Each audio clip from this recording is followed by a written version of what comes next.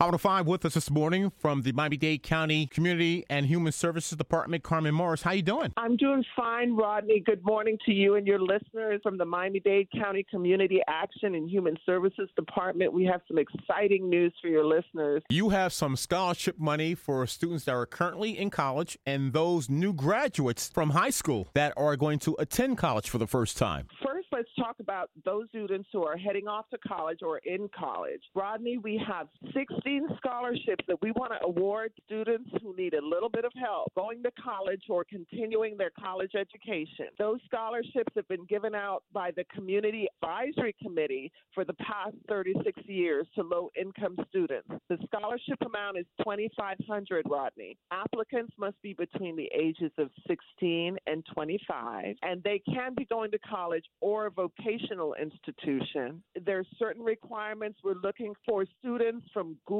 Florida City, Hialeah, Opelika, Naranja. We're encouraging these students to apply because the deadline is quickly approaching, May 28th, and the applications must be time-stamped May 28th. What are the requirements? Rodney, is minimum GPA is 2.0. They must reside within the 16 target communities: Alapata, Brownsville, Coconut Grove, Hialeah, Liberty City, Gould, Naranja, as I mentioned before, Opelika, Perrine, Little River, Edison Little River. They must come from a household that does not exceed the 200% of the federal poverty guidelines, which they can find online because the application is available online at miamidade.gov/global/social services. That's miamidade.gov/global/social services, Rodney. Call and ask for Alton Sears at the Community Advisory Committee,